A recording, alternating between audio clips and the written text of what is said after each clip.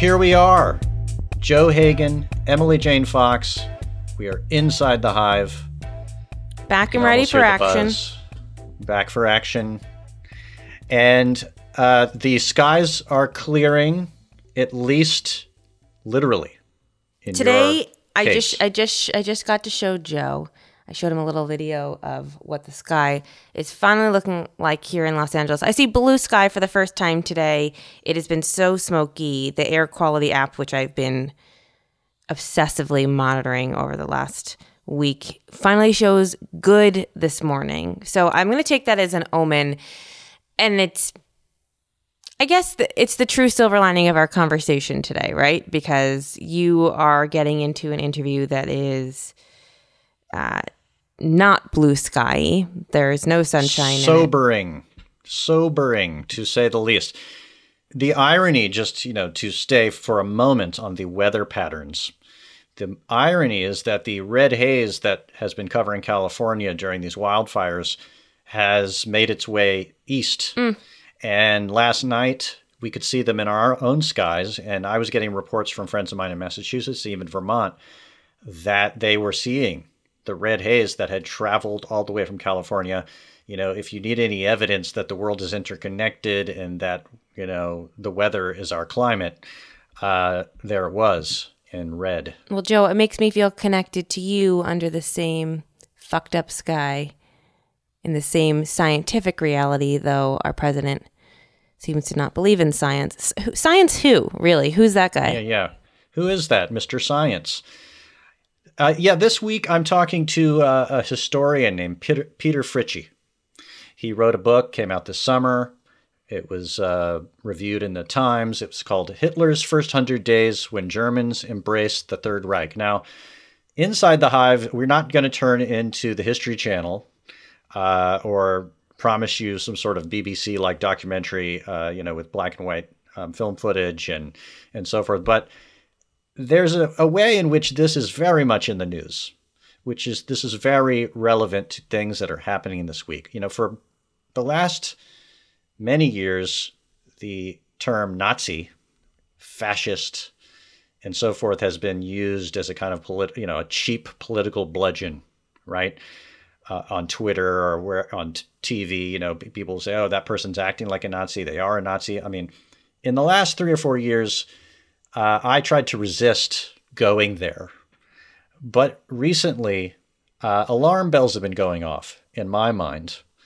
And I think for a lot of people who are looking at the news and beginning to wonder if the echoes of fascism and Nazism that we learn about are happening right now during this election in Trump's America and in the form of Trump, but also William Barr. Have you been following some of the things that William Barr has been saying this week? I have been following them, and I've been talking to people in Trump world about what is happening. And someone put it to me very succinctly yesterday, and it's someone who's been around President Trump long before he was president, when he was just plain old Donald Trump. And he said to me, the only thing that he could say was he really finally got his Roy Cohn, but this Roy Cohn just happens to be in the shape of a Republican man who used to be respected. And he is a lackey of the highest degree. It is norm shattering. It is sort of heartbreaking. It's appalling. And I think we have all felt that way for many, many, many, many months. This week in particular, it feels like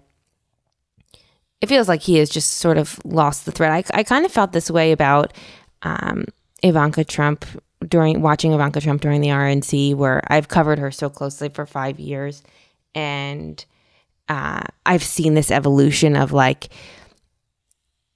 so many people don't accept her, and she gets criticized for everything she does, mostly rightly.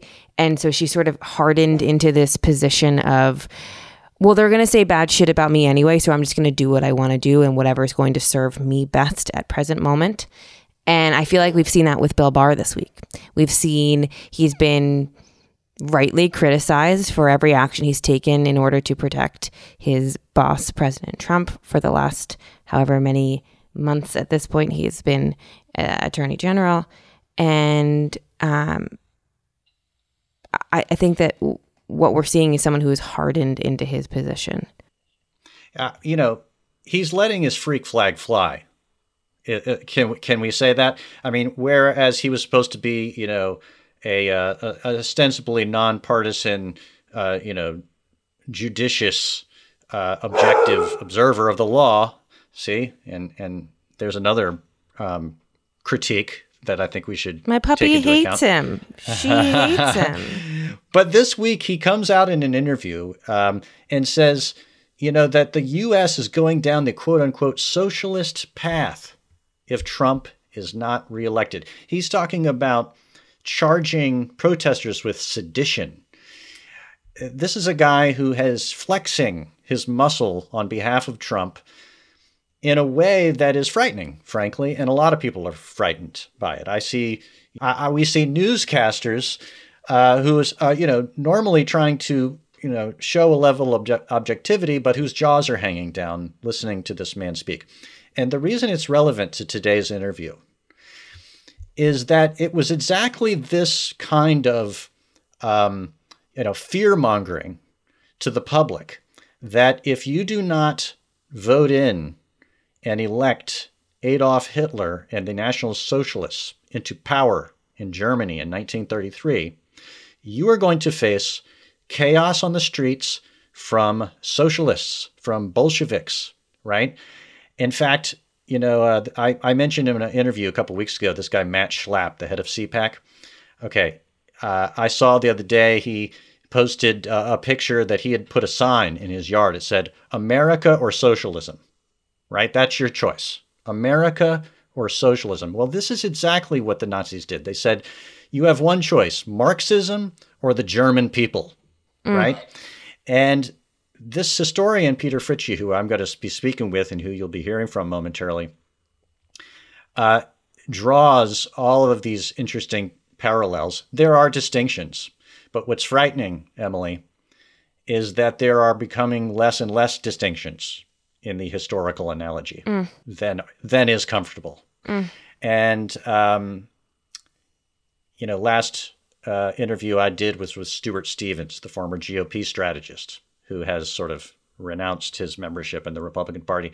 And he began to, in his interview, talk about some of the analogies with early rise of the Nazi Party. And he himself was frightened as somebody who had studied this history. And so that was the reason I thought I'd bring this guy on and talk to him today. And he's incredibly illuminating, smart. And lastly, there was a poll this week that showed young millennials and Generation Z in this country the unbelievable ignorance about the Holocaust. Those numbers 60, were mind-blowing. I honestly don't know how we got to a place where those are present-day realities. You have to hope that the numbers and the polling is not right. I truly... My puppy, again, she's just like, she's on it today. Distressed. I don't blame her. She feels my energy. She feels the Earth's energy, and she's just speaking her mind. More power to her. I have to hope the numbers are wrong. I fear that they're not. Do you have the numbers in front of you? Well, 63%, according to this poll, did not know that 6 million Jews had died in the Holocaust. An alarming amount had never heard of Auschwitz. A number of them, I think it was something like, maybe 11% thought the Jews were behind the Holocaust. I mean, a complete, as if they had studied history through a telescope with a book like, a mile away. I mean, it's alarming and distressing, which is yet again a reason I felt like compelled this week to give ourselves some historical context. We're caught up in the news from week to week.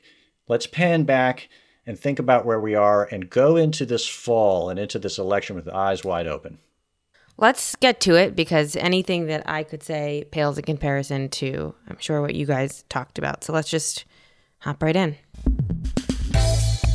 Peter Fritsche, welcome to Inside the Hive. We're happy to have you here today.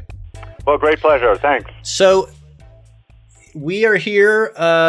It's an unusual interview for us. We're talking to Peter Fritsche, a historian of Nazi Germany and author of a book that came out this summer, Hitler's First 100 Days When Germans Embraced the Third Reich. And it's an unusual book about that time because it really looks at the blow by blow, day by day kind of politicking and behind the scenes, but also the street level events that were leading to the rise of Hitler and the Nazis and the takeover of Germany in 1933.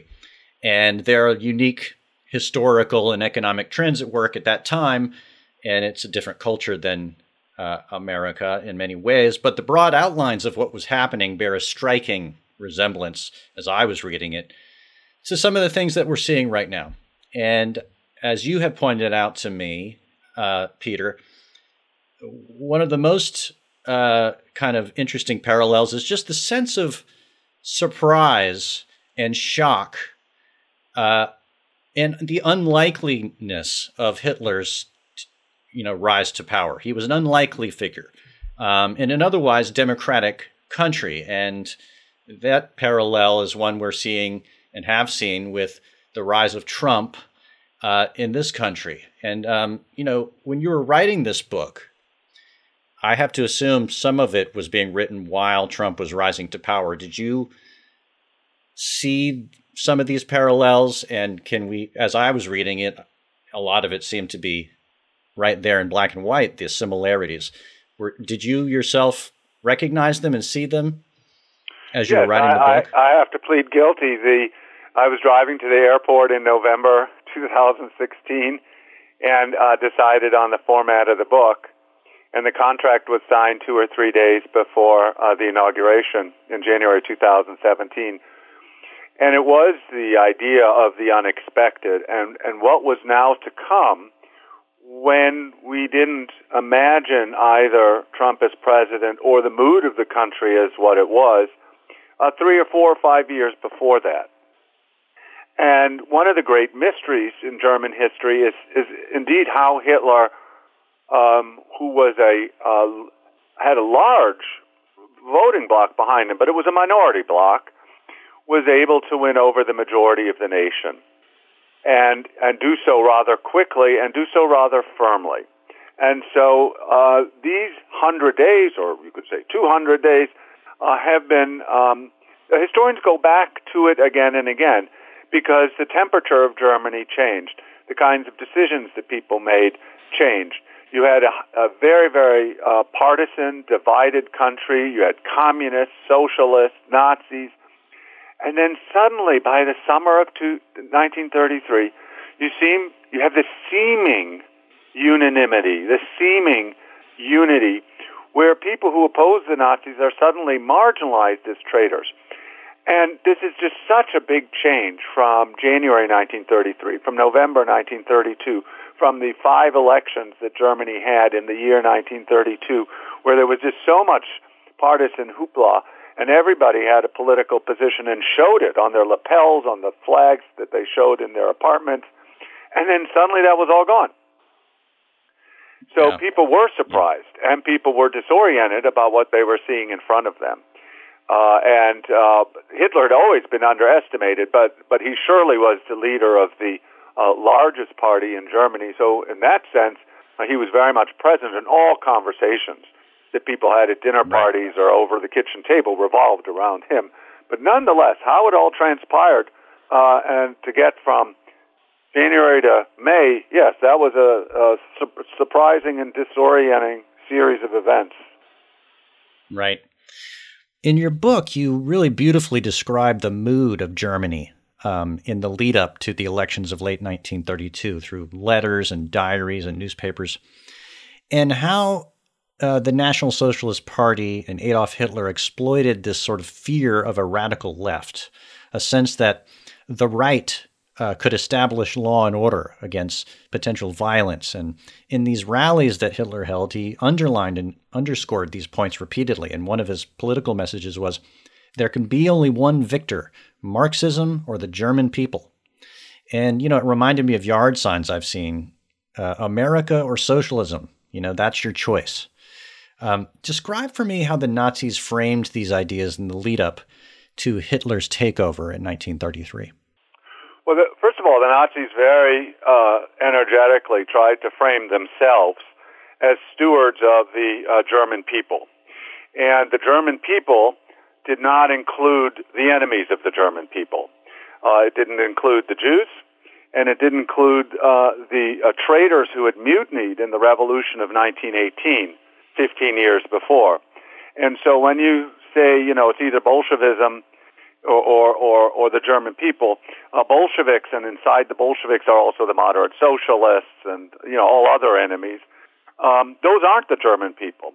They're non-Germans, they're traitors, and they are the enemies of the German people, and the German people must rally in order to protect themselves from these alien forces. So it's a us-them argument that becomes increasingly plausible and credible once Hitler's in power, when he can use the power of the radio and the power of the office to suggest that we're on the very eve of a communist uprising, and that the communists are about to create a coup d'etat and to kidnap all sorts of leading citizens and to blow up bridges.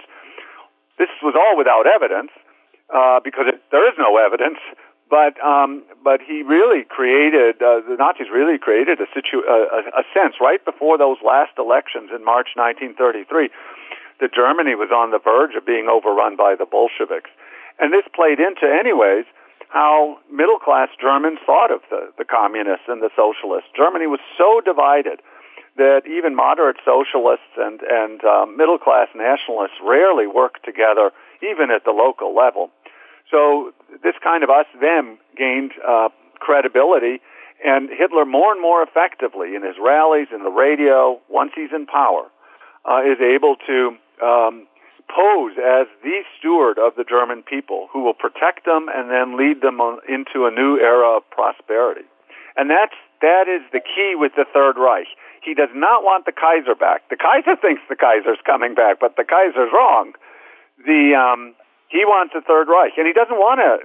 You can honor the past. That's fine, and that's exactly where the Kaiser should stay, in the past, an honorable past. But this is a new future led by a frontline soldier, not a general, and not a representative of the elites. Hitler's popularity and his success is because he is a regular man, a regular frontline officer like so millions of other Germans, and has no status and class pretensions and doesn't talk in those ways. And so it's not a restoration of the Kaiserreich. What it is the destruction of the Weimar Republic in order, which is an unhealthy, degenerate form, in order to get to a healthy, unified, remilitarized Germany. It's probably important to note for people who might not have the historical context here that the Weimar Republic was the previous government regime, perceived to have been adrift and unresponsive at a time when the Great Depression had come along. And by the way, National Socialists was a kind of a confusing name because they weren't socialists per se. They were not socialists, but they talked about collective responsibilities, and they talked about the prior right of the nation as a collective entity over and above family and individual, and certainly a priority over any internationalist allegiances and alliances. So the key, actually, to understanding the Nazis is to look back at the name, the National Socialist German Workers' Party. It has all those elements. It suggests it's moving beyond the old right. It has a new right position, and it will embrace workers as sons of the nation, as former veterans in the World War, and it will bring workers back into the fold of the German nation, but it will not be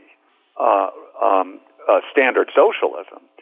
It'll be collective responsibilities based on the priority of the nation.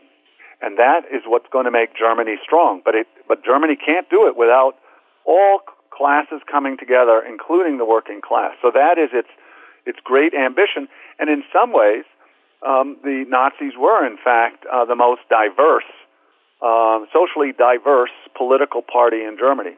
They had more Catholics than any non-Catholic party, and they had more workers than any non-socialist party. So their claim to be a people's party and to represent all classes is credible in some ways. I'd like to back up here for a second, because the reason I wanted to have you on is because many people are using terms like Nazism and fascism to talk about Trump. And of course, there are ways in which it's a broad stroke analogy and a political attack, but there are also lessons to be drawn, real lessons and alarm bells that history is ringing for us today. You know, this belligerent populism, fear of the other, pulling away from other countries, which is something the Nazis also promised to do, to pull out of European treaties. But as a historian, when drawing these analogies between what happened then and what we're seeing now, tell us what's useful and what isn't. Well, analogies aren't maps, but if you don't talk about analogies, you're blind. And this was a complex industrial society with lots of cultural innovation and technological innovation that had a large democratic following at the beginning of the revolution in 1918, 1919. 2/3 of all Germans voted for the Democratic Republic and its supporters. But this 2/3, they lost half. So it was only 1/3 of Germans at the end who supported the Democratic parties. So within 10, 12 years, you can have this enormous sea change in the points of orientation that people make. And so it's not democracy per se, and then voting for parties within it. It's an outright rejection of democracy and parliamentary methods as deunifying, splintering, fragmenting, and actually sapping the strength of the German nation. And so all sorts of procedural things about democracy, about law, all that is less important than for the Nazis and their supporters than reestablishing the greatness and prosperity of Germany and putting Germany back on the right track. And democracy was seen as an impediment to all of that. This, I think, is echoes today in the sense that the partisanship is so deep that Trump supporters and the Republican Party, because I think that's where the ill effects of the partisanship mostly, not exclusively, lie, are willing to jettison the procedures and practices of democracy in order to gain hegemony and power in order to make America great again in their vision. And so the supporters, to support your enemy and to protect your enemy in order to have a free press, in order to have proper elections, all of that is jettisoned because the choice is for so many Nazi supporters and middle-class Germans, the German people or Marxism. Get rid of 1918 or accept 1918 and the revolution, or embrace the new vision of the Third Reich in 1933. That's how people saw it. And so they were willing to allow violence, untold violence against the opponents of the Nazis, the closure of the press, and ultimately the destruction of democracy from the local to the state, and then, of course, to the national level. Right. The idea that the socialists would return to government, and I'm not talking about communists here. I'm talking about moderate, middle-aged men. That they would be returned to government was worse than anything else. And so in the end, they accepted Hitler. And more than that, Hitler had the soldiers. he had the troops, he had the votes. He was the leader of the largest German party.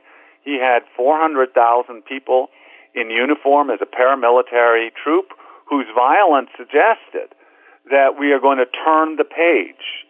And to turn the page and to get to the next chapter of German history, the violence is necessary. We have to get rid of the German Revolution of 1918. We have to fight it and win it rather than lose it as we did in 1918. That's their thinking. So they have to go straight through a civil war before they can get to their Third Reich. And that's why the violence is accepted. That's why the closure of the press and the newspapers is accepted. And that's why democracy is not mourned, because that is the way to get to this better future.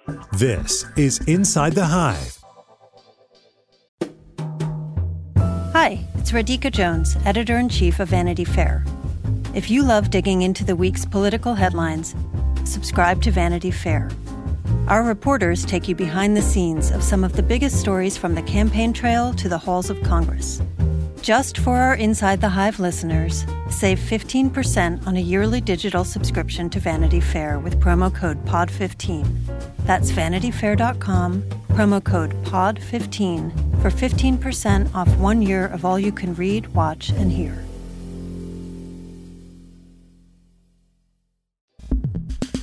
Well, it reminds me, and I mean, this is your appearance here today couldn't be more timely, thinking about the statements that we've been hearing from William Barr, the U.S. Attorney General, this week, right? He's talking about charging, protesters with sedition, suing the mayor of Seattle. He said out loud that, if Trump is not reelected, that we're going to be in chaos, right? There's going to be bad things are going to happen, right? This is the head of the Justice Department. He's already showed a willingness, the Trump administration, to send military forces into Portland, to use the military against unarmed civilians, and to kind of look the other way when militias who are pro-Trump are creating, violence on the street or bringing guns into the street. And it reminded me of reading your book about, Herman Goring issuing, a shoot-to-kill order against quote-unquote terrorists without regard to consequences. I'm reading from your book now. The failure to act against communists was a more serious dereliction of duty than use of excessive force. Like they created a sense that there was so much danger on the other side that anything is justified.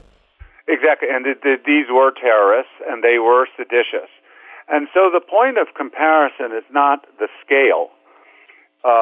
There are far more militiamen in Germany than there are in the United States.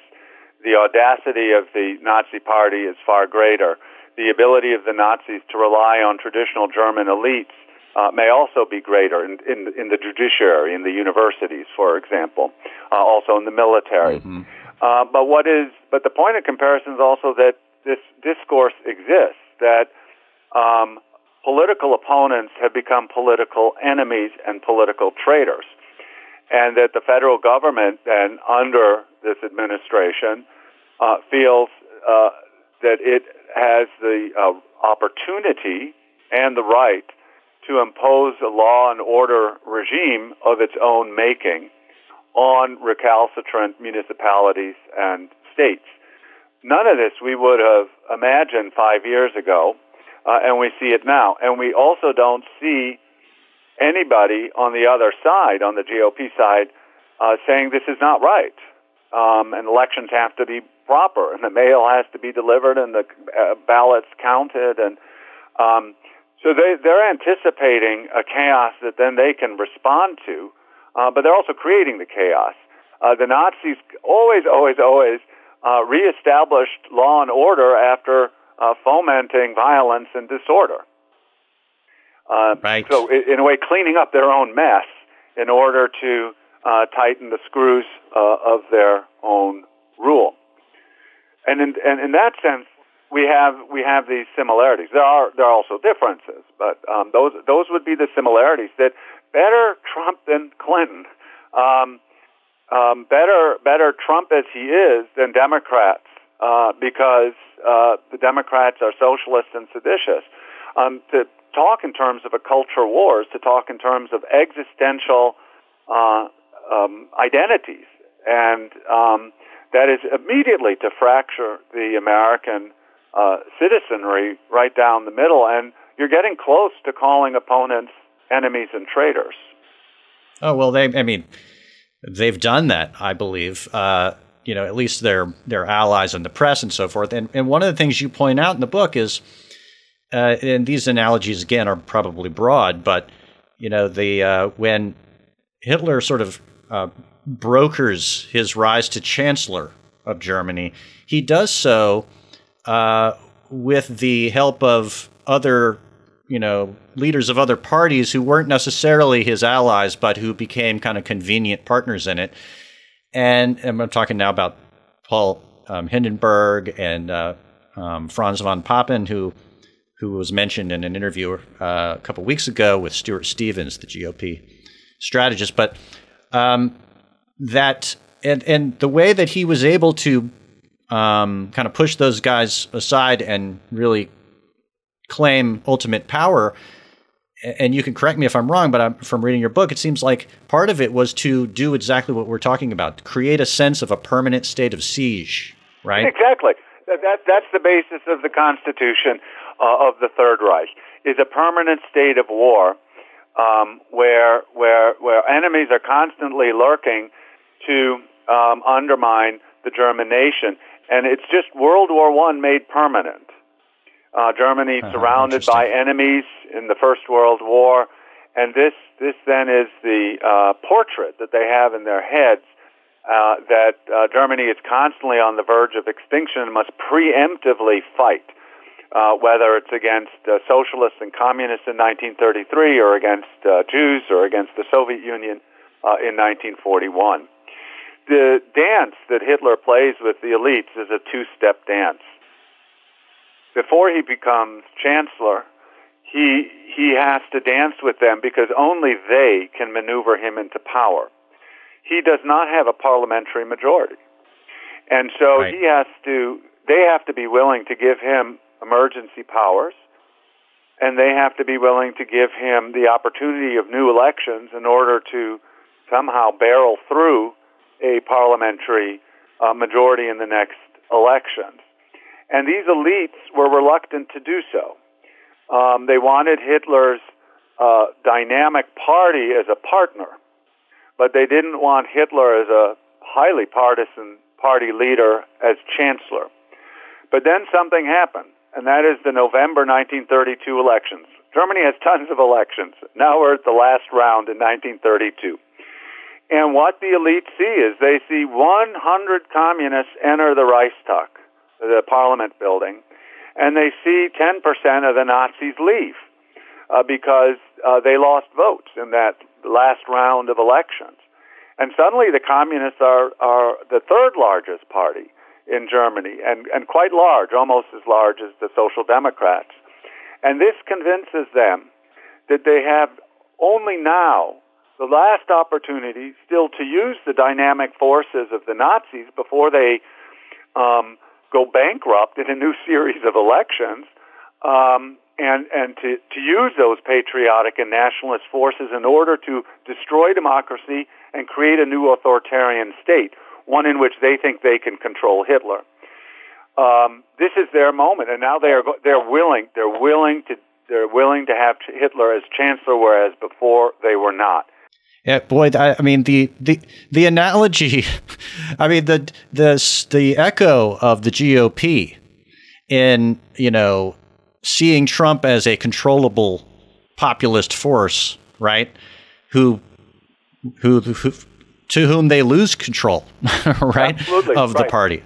And he has tremendous enthusiasm and passion behind him. He can physically rally the base in ways that they can't, in a way that Cruz can't or Rubio can't, and they see that this popular force they want the energy of that force, but in the end, that's the reason they can't tame Trump, because Trump has all these democratic treasures. He has the popularity that he has coming out of the primary. He has all these people coming to rallies. And so he has this grassroots enthusiasm, and the elites don't have that. They don't have these resources, and so they will very quickly get sidelined, and that's exactly what happens after Hitler comes to power. He doesn't have a lot of Nazis in the cabinet, but he still has this huge percentage of the German vote. He still has many Nazi newspapers. He still has his brown uniform militiamen, and that is what determines power in an open democratic society, not the opinions of the elite. So he's very quickly able to outmaneuver them.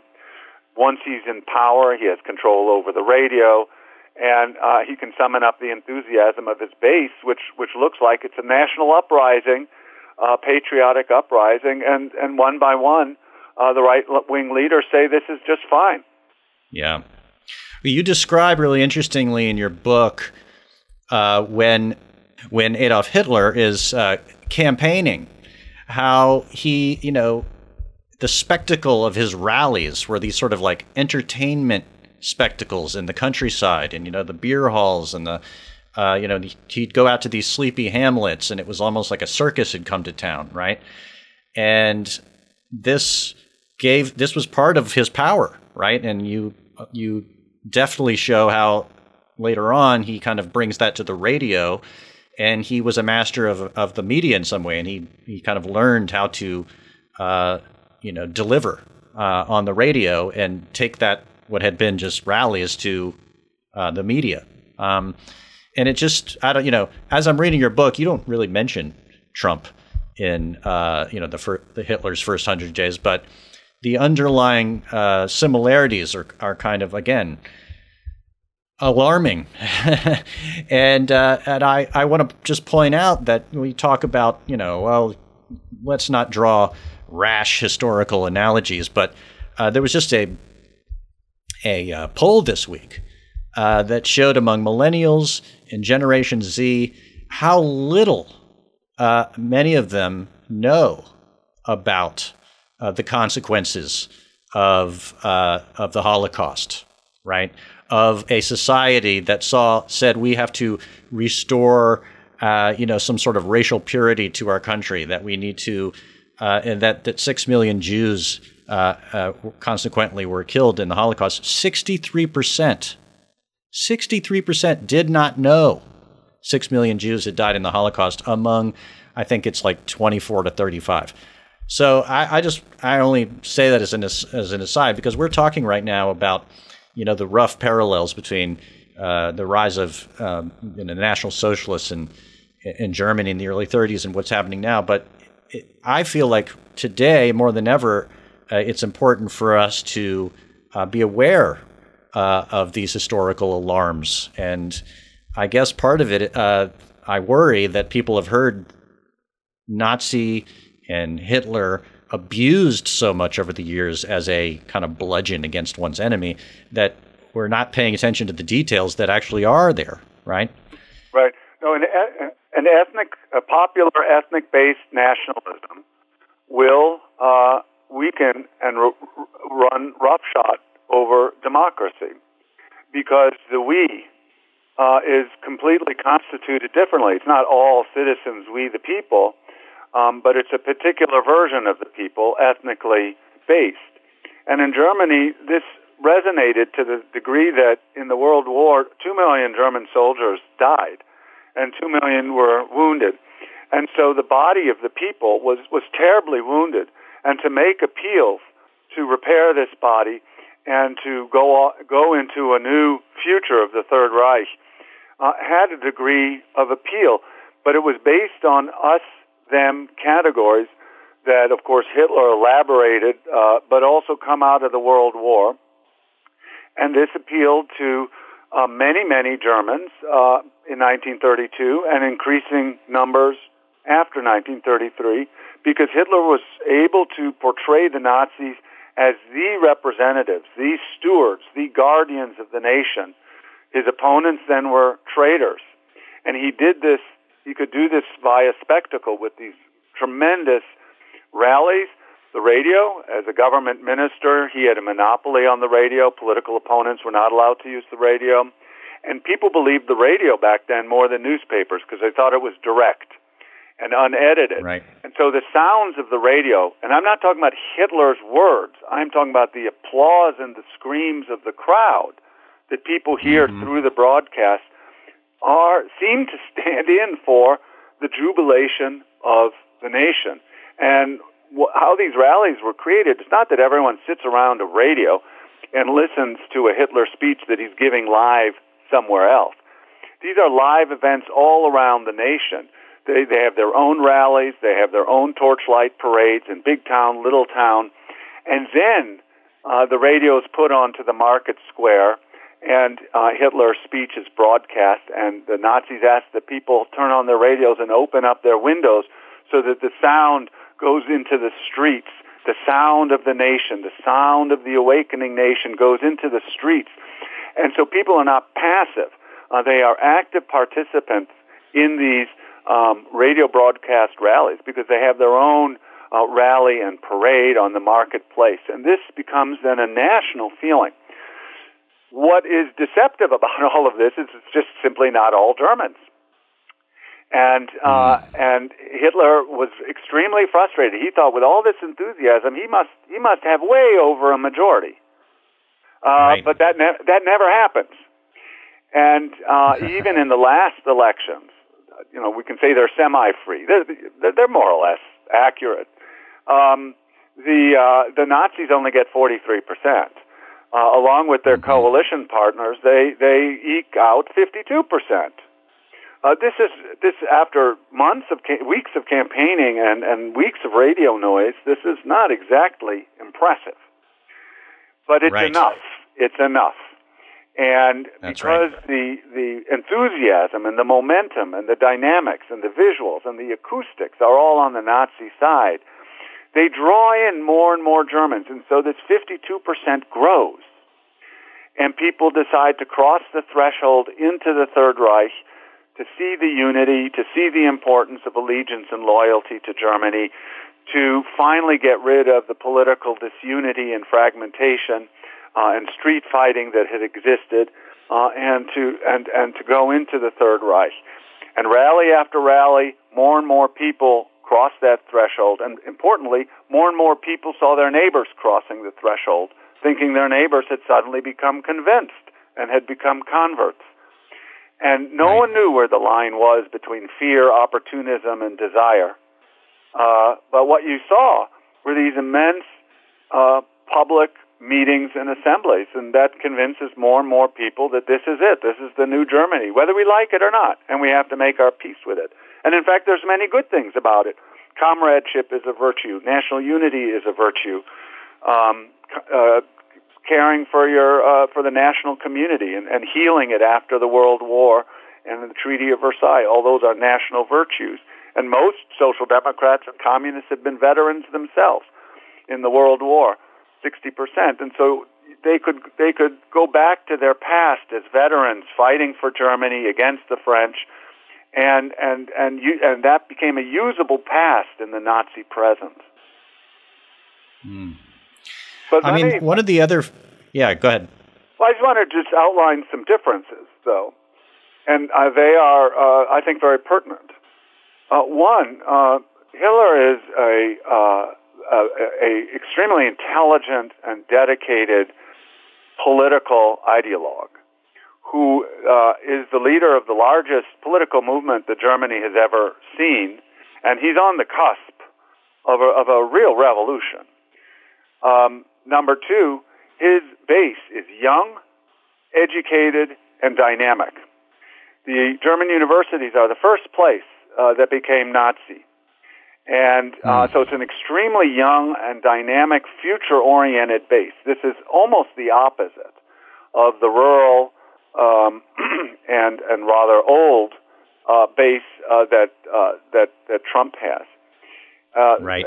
And three, Hitler has a militia that becomes an auxiliary to the police within 25 days of him coming to power, at least in the huge state of Prussia. And so suddenly all his bully boys are actually policemen. And this militia is 400,000 people large. That's bigger than the German army and the Prussian police force put together. This is a huge, huge force. And so this we have militias now, whereas we had much fewer before. But the scale is very different. Also, the judiciary in Germany, the universities in Germany, all quickly make their peace. All the big institutions that had survived the revolution are nationally inclined, nationalistically inclined, and so it's far easier for them to think that they can work with Hitler than to imagine living under a social democratic rule. And so there are not independent powers that can put checks on the federal authority of Hitler's government. And that's, of course, different also in the United States. This is Inside the Hive. As we've been watching, Donald Trump has attempted to politicize all these otherwise independent institutions, from the CDC to the Justice Department, and to the degree he can, control otherwise independent institutions, he kind of consolidates power and in ways that are a little bit, frightening. Now, we don't want to overstate that, and I don't want to overstate the analogy with Nazi Germany, but I will say that I got interested in talking to you after, and I'm a person who had been skeptical for a long time of ever drawing those analogies, even saying that he's a fascist. I mean, I would always, in my mind, say, this is America. I mean, come on, right? But one thing leads to another, and the next thing you know, you see Donald Trump having a convention event on the lawn of the White House, and the spectacle of it being so, nationalistic, but seeming to be taking the people's White House and using it as a kind of propaganda force. And I would also say, and you could tell me what you think about this, but yes, the demographics of Trump's following are older, and he certainly doesn't have a lot of following in the universities in the country. But there are these sort of independent groups that we're seeing cropping up who are younger, kind of right-leaning, and in some cases violent groups, the Proud Boys, the Boogaloo Boys. Now, these might be, seem marginal, but we're seeing more and more of them. And they seem to be kind of moving into the center of the conversation, whereas they might have been not, even 5 years ago. I think that's a very good point, because if you look at the history of Germany before there were lots of Nazis running around, there were a lot of nationalist groups running around with all sorts of names, some armed, some not armed. And so it's not the Nazis who invent these nationalist groups that persecute Jews, that hound socialists, and so on. That existed throughout the 1920s.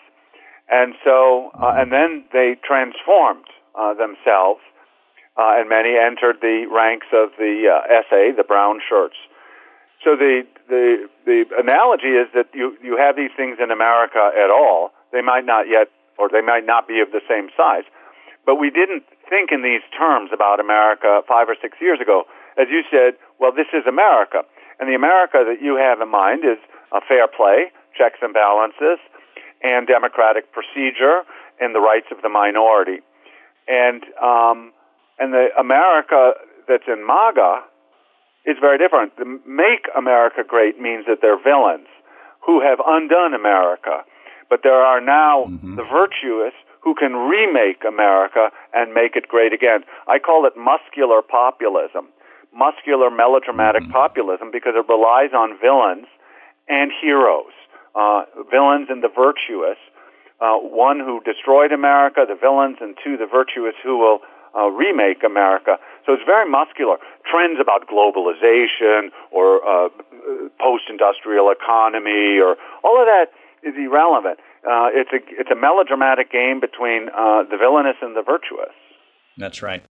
And that's their vision of America, and that's not the vision of America that is expressed in the statement, "Oh my God, of course, this is America," right? So there's different conceptions about the Constitution, about fair play, and respecting your opponent. Right. Well, and we, this election, the intensity of it, the historical import of it is revolving around exactly that, what you're talking about, the conception of what this country is going to be.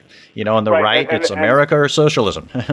Right, and the importance of a white ethnic America is much more important in Trump's campaign than the vision of a Aryanized Germany was in Hitler's electoral campaigns. That's interesting. People are voting not on the economy but on identity and culture. And it's not that their personal finances have suffered, but they see that other people have cut in line and are getting government resources that they haven't earned, and so the economy is seen through this lens of racial resentment and ethnic resentment, and that's very big right now. And for the German electorate, more and more, the Jewish question became more and more important and more central, and Jews were just aghast at all of this. But the election didn't turn on German Aryan identity in the same way as it is today. But then very quickly, Germans became very fluent in these categories of Aryan and non-Aryan and made them their own. Right. Well, and maybe you can speak for a minute about some of the affinities between the Nazi Germany in that early 30s and what was going on in the United States at the time.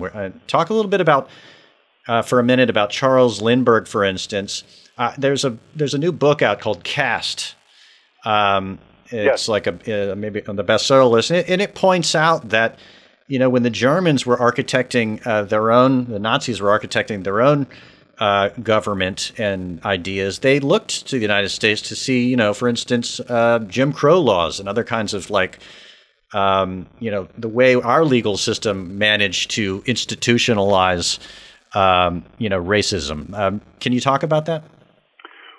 Well, with Jim Crow, that is a very grassroots movement enforced by the individual actions of so many people, both in the South and the North, about what was right in terms of who could sit where, who could be where they were, and it was really enforced at every level of social interaction.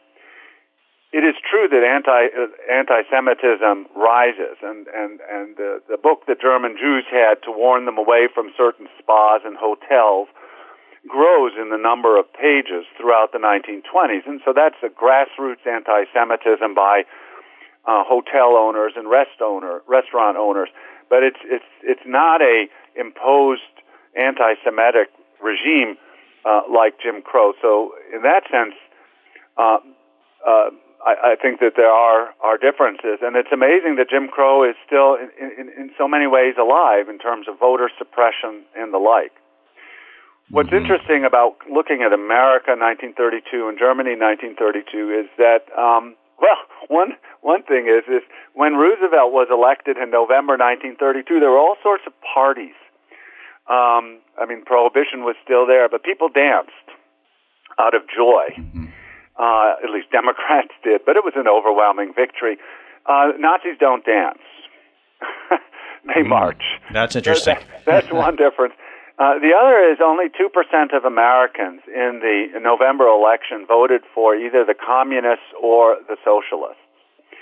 So people still stayed with the two parties, the two-system parties. So there was not anti-system, there wasn't system disloyalty in the same degree to which you had in Germany, where the communists and the Nazis have a actual negative majority in the parliament.